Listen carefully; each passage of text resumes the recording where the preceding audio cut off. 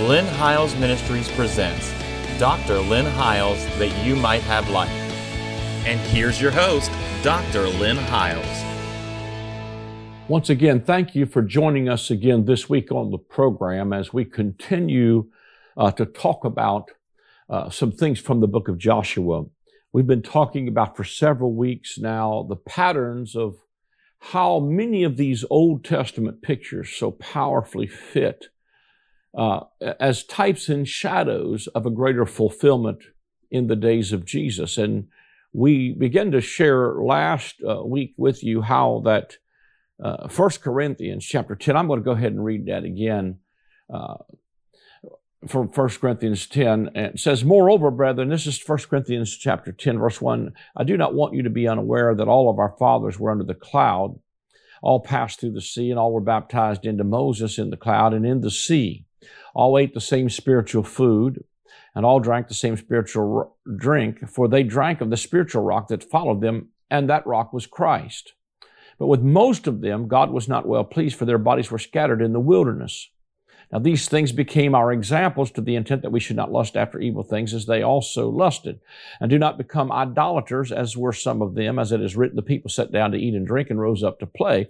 Nor let us commit sexual immorality, as some of them did, and in one day 23,000 fell. Nor let us tempt Christ, as some of them also tempted, and were destroyed by the serpents. Nor complain, as some of them also complained, and were destroyed by the destroyer. Now all these things happened to them as examples, and they are written for our admonition, upon whom the ends, plural, of the ages have come." Now, I'm going to have somebody from my team bring the chart back up on this screen for you in a moment to show you the patterns of how this works. When he said these things happened as examples. So everything, what he's saying, everything that happened to them under Moses through the wilderness journey, and we have really covered this quite a bit throughout this series, how there is an Exodus paradigm all the way through the scriptures. Because we see how that as they are leaving Egypt, they're delivered by the blood of a lamb. Jesus became the real lamb. We see how they entered into the wilderness and they ate manna in the wilderness. Jesus grabs that and said, "Your fathers ate manna in the wilderness and they're dead, but I'm the true bread that came down from heaven." We know that they drank from a rock that was smitten, and that is fulfilled in Christ as he was the rock that was smitten. If you can bring that up on the screen from somebody over there on the media team to bring me up the chart there on the ends of the ages, if we can get that up. We'll take a look at it in just a minute. But every time that they did something, the manna that fell in the backyard was a picture of Christ. The serpent on the pole was a picture of Christ, because even as Moses lifted up the serpent in the wilderness, so must I be lifted up. And if I be lifted up, I will draw all men unto me. And so we see, even as Jesus comes to the end of his life on earth, he gives them the Passover. Yep. Because he's initiating another Exodus. But this time he's initiating an Exodus out of an old covenant system.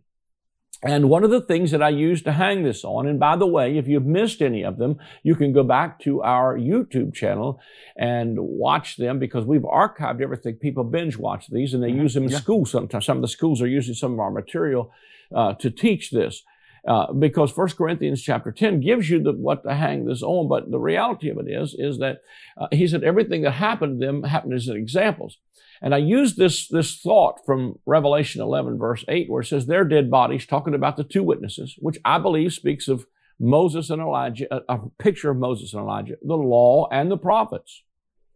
He said that their dead bodies shall lie in the street of the great city, which is spiritually called Sodom and Egypt, where also our Lord was crucified. Well, our Lord was not crucified in Sodom or Egypt. Our Lord was crucified in Jerusalem. So he's pointing at Jerusalem saying, what you thought was Egypt is not Egypt.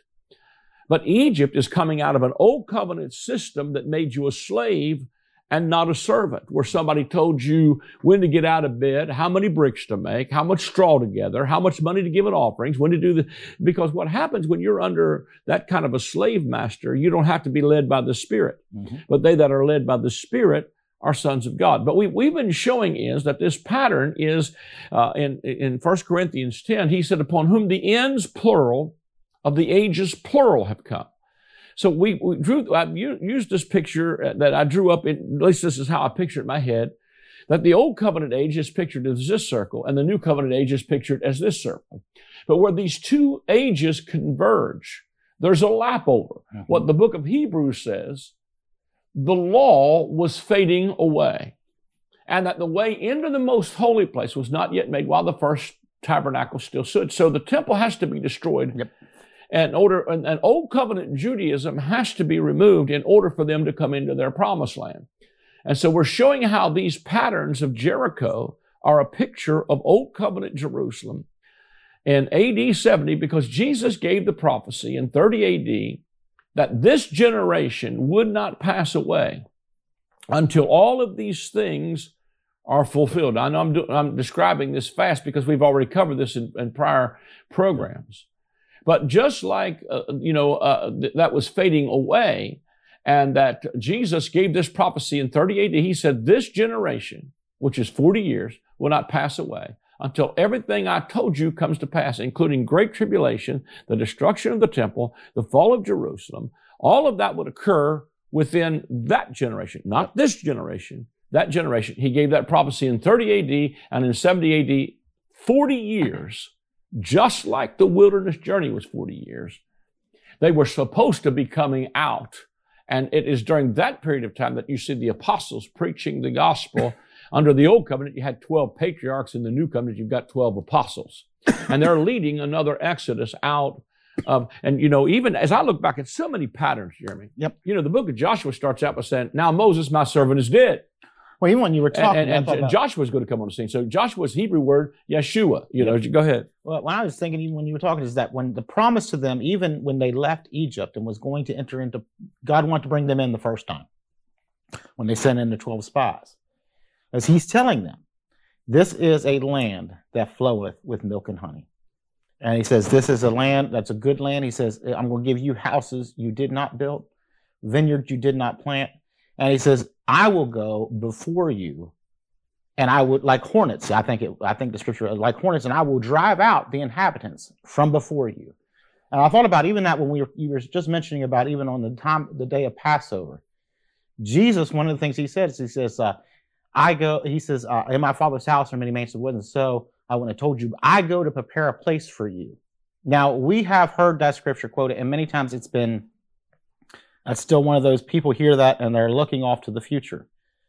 But Jesus was talking about in my Father's house with many mansions, but He said that word mansions is the word abode.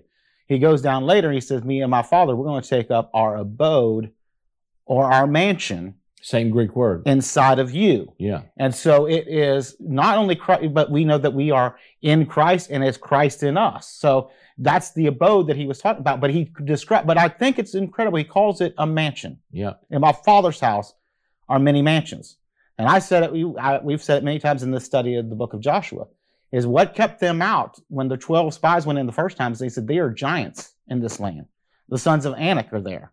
And so we are grasshoppers in our own eyes, so we'll be in theirs. And that's what kept them out the first time. If there are giants in this land, and these are the houses that God has given them and the vineyards that God said, I'm going to give you, then that means it wasn't just enough to get by. These were giant houses. Yeah. They weren't cabins in a corner. They were giant houses. They were mansions. Yeah. They were the abode that God was preparing. They asked Jesus, they said, well, where I'm going, you don't know yet, but you will hereafter. He said, how do we know where you're going? He said, because I am the way, the truth, and the life. And we've talked about this even in these past segments of Jesus saying, this was the examples, these are the patterns, but I am. And so even when they're talking about, when we're talking about this, even this natural place that was the promised land, it was still an example of what God was really preparing for us, is that we were to be the mansions, the abode. We were the places God was taking up His residence. So again, another reason why, even while we have to look at this, why did this old temple have to be destroyed? Because God didn't want to live in that temple no more. Yep. He wasn't interested in that was confining to God, because He was caught behind that veil of that most holy place. Yep. And that's all the place He could dwell. Nobody could look upon Him. Yep. Nobody could have a relationship with Him. It was just sacrifices. It was just once a year a priest going in and sprinkling blood. And God had lost his relationship with the people because the people were scared. And the law shut up faith. It kept them. Like no man could look upon the Father and live. Jesus then in that same scripture where he's talking about the Father and me going to take up the boat, he says, if he said, show us the Father.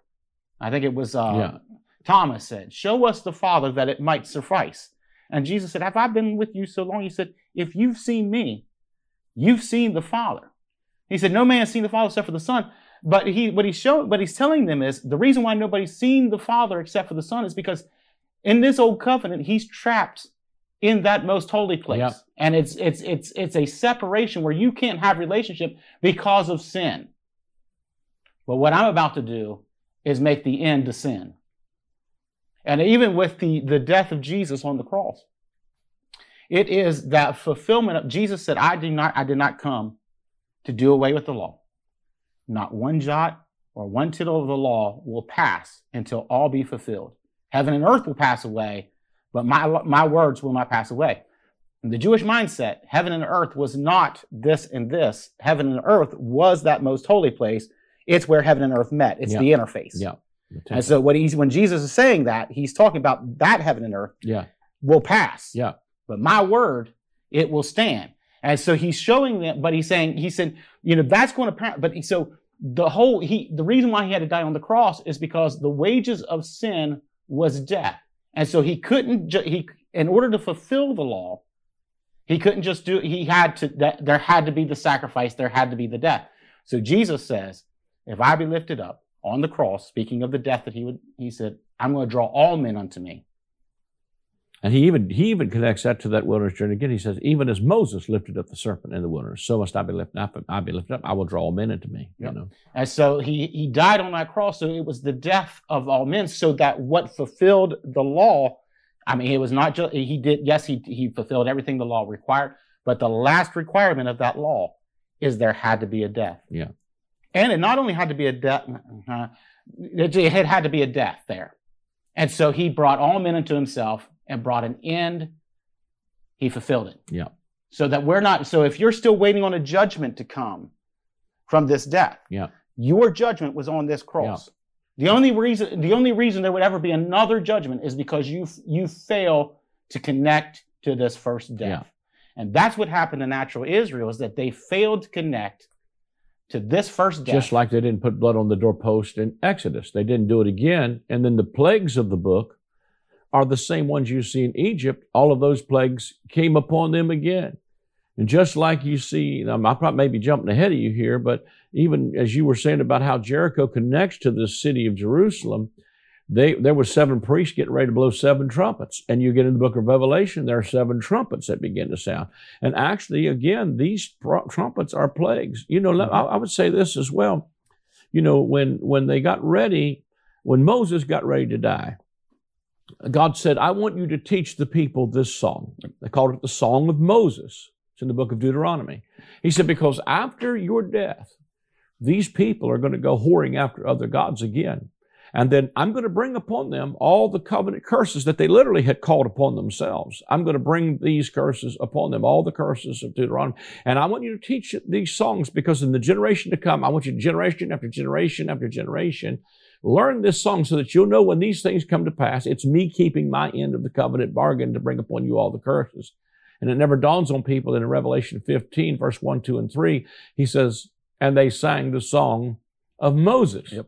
So all of those covenant curses were coming upon not us. That's why, I'm probably jumping way ahead of you here, but that's why it was called an accursed city, is because all of those curses were about to come upon them. Yep. And the deal was, again, like you said, I believe in the prior segment, God said to them, now the land was subdued before you. In other words, the finished work gave us all things that pertain to life and godliness.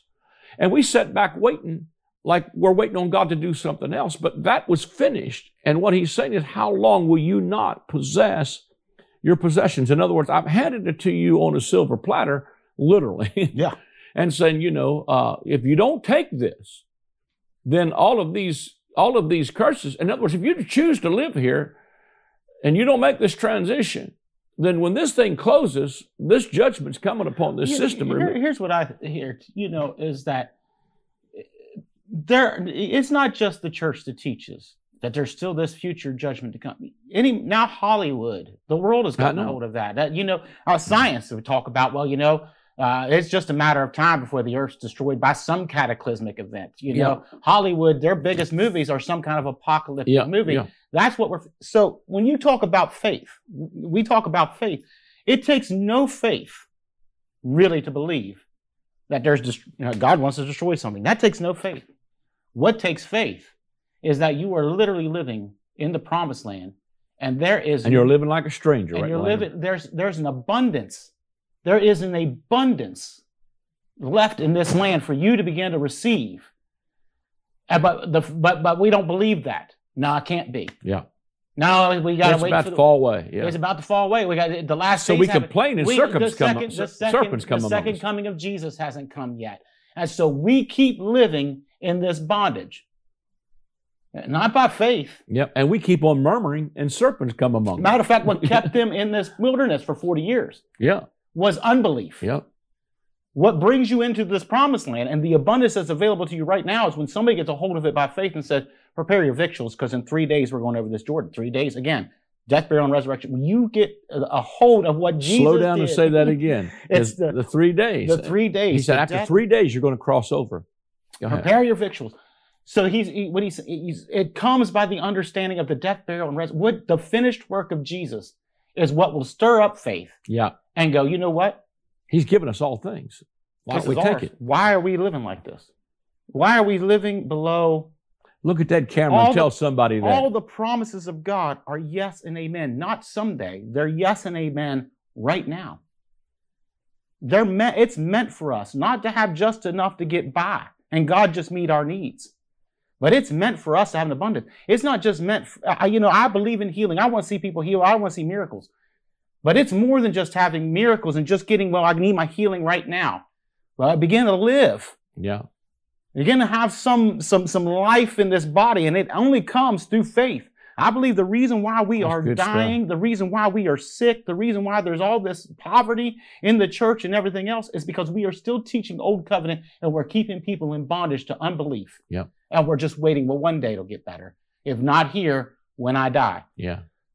But this is a life without end. Yeah. And as a matter of fact, that's why Paul would say, to live is Christ, to die is gain, because what he's saying is no matter if I'm living in this body or not, I'm already in the promised land. Yeah. I'm already living in this. Yeah. It just gets sweeter and sweeter. So it's Enoch. Enoch walked with God. He was and was not. Why? Because he got a hold of something that kept him in the promised land continuously, kept him in the presence of God continuously in life and beyond. Yeah. And so to me, it's getting a hold, when we get a hold of this life, this new covenant, faith, begin to stir people up in faith. We're going to begin to live, and we're not only just going to begin to live, we're going to begin to live in abundance. I walk outside. I'm telling you, here's why you cannot convince me any other way. I walk outside my house. I live in my house, and it's heaven. Yep. I literally don't know how it gets any better sometimes, but it does. It gets better and better. It's like we used to sing the song, it gets sweeter and sweeter as the days go by. Oh, what a love between my Lord and I. But we used to sing that song like it was like a woe song when it should have been a celebration of, man, this life really does get sweeter and sweeter. It gets better and better. The more I am stirred up in faith and began to live. When they compassed this city in the book of Joshua in chapter 6, like you said, they went in, they had 7 priests, 7 trumpets. Joshua told the people, don't say a word until I tell you. So they kept their mouth shut. It said that the inhabitants had closed up this city. The walls of the city were greatly shut up because the people's hearts had already melted. They walk around this city the first time, and they're just blowing these trumpets. It's trumpets of ram's horn. 7 speaks of the completed, finished work. 7 is the number for completion or it being finished. The ram's horn speaks of the death of the ram or death of Christ. They're declaring the death of Christ in a perfect, finished work. Yep. Do it once around this city. Sure, the first day they're like, man, the people inside that city are probably like, oh man. But then nothing happened that day. Yeah. And they might have felt a little better. I bet you by the 7th day, when they're encompassing this city, and probably about the third or so time around, I bet you half the people in that city were gathered on that wall to laugh at those people saying, we thought you were going to do something incredible, but all you've done is marched around and blown some trumpets. Yeah. But I think That's Rahab... powerful. All you've done is preach a message and nothing happened. And nothing's happened. That's powerful. And they're probably mocking those people by that time. Yeah. Rahab, though, is sitting there with her family inside this Scarlet colored court. She says, because they told him, whoever's in your house is going to be saved, but whoever goes out, their blood is on their head. Yeah. She's probably telling him, no, I'm telling you. Do you not hear what they're declaring? Yeah. Do you not hear what's being said? Because he that has an ear is going to hear what the Spirit's saying. And she said, there's something different. And she said, today, this is the day. This is the seventh time on the seventh day when you preach the perfection and the land. And they keep hearing, the people kept their mouth shut just to hear the gospel being declared, the true gospel without mixture. Truly hearing what Jesus did, because I think it's important for us to, faith comes by hearing and hearing by the word of the Lord. You have to hear the finished work. You have to hear about the grace of God, because that's going to stir up your faith to enter into this land. But when they got around the seventh time, Joshua said, shout. And when they shouted with the pure word of the gospel. And the walls of that city fell. But here's the funny thing. It said the walls of that city fell, but Rahab's house was on the wall. Yeah. That's how she had let the spies out. Yeah. So when Joshua says, now go into the house of the harlot and bring out the woman, it had to be that her house was the only one left. Yeah. It wasn't hard to know whose house was Rahab's, because the walls had fallen. But the gospel will establish your house in the time of trouble. In the time of trouble, when you're hearing the gospel, everything else may be falling down around you. But the gospel will establish your house, and it will save everyone in it. That's how powerful the declaring of the gospel, the true finished work of Jesus is that it'll cause everything else to fall and crumble, but it'll also establish and save your house. Yeah. And so she's standing there, but they bring her out. It says they camped there after they destroyed that city that day, and they camped there by Jericho, but they put her camp outside. It's another picture of the Gentiles that were outside. We're still in the middle of this transition. And so when night falls, but it says that Rahab began to live with the people, and she was there to this day. She also is only one of the few women that is mentioned in the lineage of Christ. Yeah. Because something changed in that woman by hearing the gospel and by faith received. All she did, she didn't work, she didn't do anything. She had this scarlet-colored cord, and she simply believed the word that if you do this, your house will be saved. Yep. Let me add this to it. No, go ahead. But I was thinking when, in the book of Hebrews, chapter 11, it's the great hall of faith. And it starts out by saying, but when you get to the Exodus journey, it says, by faith, Moses refused to be called the son of Pharaoh's daughter. By faith, he left Egypt. By faith, he kept the Passover. Yep. By faith, they crossed the Red Sea. But the moment they crossed the Red Sea, there's nothing that makes it into the hall of faith that happened by faith for the next 40 years.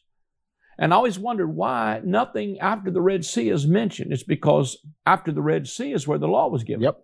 And when the law was given, it shuts up faith. But the very next thing that happens by faith, it says, by faith, the harlot Rahab. Mm-hmm. By faith, the harlot Rahab simply believed God, and it was counted to her for righteousness.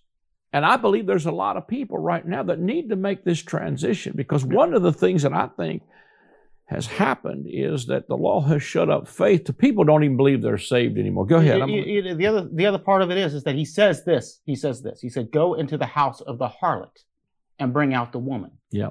Because the preaching of the gospel and faith changes people. Yeah. Not the law. The law shut up faith. She was shut up in that city. See, here's the thing. She'd have been continued to be called a harlot, not a woman. She's shut up in this old covenant system that kept her in bondage as a harlot. Yeah. That's all she'd ever be. That's all she ever could be. But the moment the walls of that city fell, she became free from that bondage. Yeah. By faith caused something to happen, that she was no longer a harlot any longer. She came out a woman. And the woman, it's not the harlot that gets into the lineage of Jesus. It's the woman that gets into the lineage of Jesus, because the gospel truly changes people. It's not covering, in old covenant systems, even in old covenant churches, we put on the precious Jesus face. We put the on Babylonian the garments. We know how to look. We know how to look good. We know how to do it right. But then behind those doors are such scandals, such just horrific things that are happening, and people lose their faith over that because it's still a bondage to this old covenant system. But when grace is truly preached, when faith is truly preached, it will set you absolutely free from anything you were in bondage to in your past. You are no longer going to be a harlot. You're going to be brought out a woman. You're no longer going to be a sinner saved by grace. You are now the righteousness of God in Christ. That's the importance of these walls falling. And that's why he said, don't take anything from this city. It's an accursed city. Because the moment we take things from this city, from this old covenant system, it's going to cause us to be defeated by sin. It's going to cause us to have a death. Because that's what the law does. The wages of sin is death. And the law is the power of sin. But when we hear the gospel being declared by these ram's horns, being blown by a true priesthood that's bearing an ark called Christ, and it's showing us the finished work, and it's causing people to be quiet until they truly hear, they get a hold of what the Spirit's really saying. I think there's been so many people that stood up and they have preached about the destruction, how bad everything is, that it has shut up faith and it's not been the pure gospel. And it's time some people be quiet and hear what these trumpets of these priests are being declared, so that we can truly see the walls of this city fall and people be set free. I was thinking while you were saying that, the scripture says that, that the law was given so that every mouth would be stopped and all the world would become guilty, to bring you to a place you say, I need a Savior. Maybe that's why he told them at Jericho, you got to get the people going in the same direction and tell them, keep your mouth shut. I think what's happening right now is God's shutting the mouth of some people who preach in the wrong covenant. Just like Zechariah, God said, you're not going to be able to open your mouth until you name this baby what I name it. You're not going to name it Zechariah Jr. or the law hopped up. You're going to name it John or Grace or Love. That's what John's name means.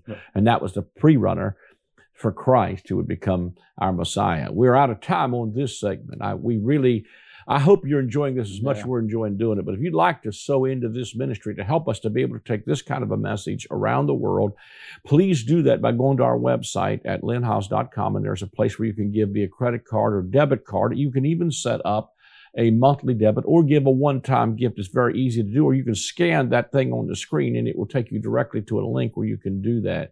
You can also give by check or money order by writing your check to Lynn Hiles Ministries and sending it to the address on the screen, or by calling the number on the screen. Someone will take your call. If you don't get an answer, leave a message. We'll return it. God bless you. See you next week. I am excited to announce the release of my latest book titled The Great I Am. In this book, we will explore the 7 times in the Gospel of John that Jesus says, I am. When he uses that phrase, it is always in contrast to something from the Old Covenant. For instance, they thought Moses and the law was the door into the sheepfold, but Jesus said to them, I am the door. They thought that Israel was the true vine, but Jesus said to them, I am the vine, you are the branches. As you read the pages of this book, you will discover that Jesus removed the covenant of death and replaced it with the covenant of life. Get your copy of the book, The Great I Am, today.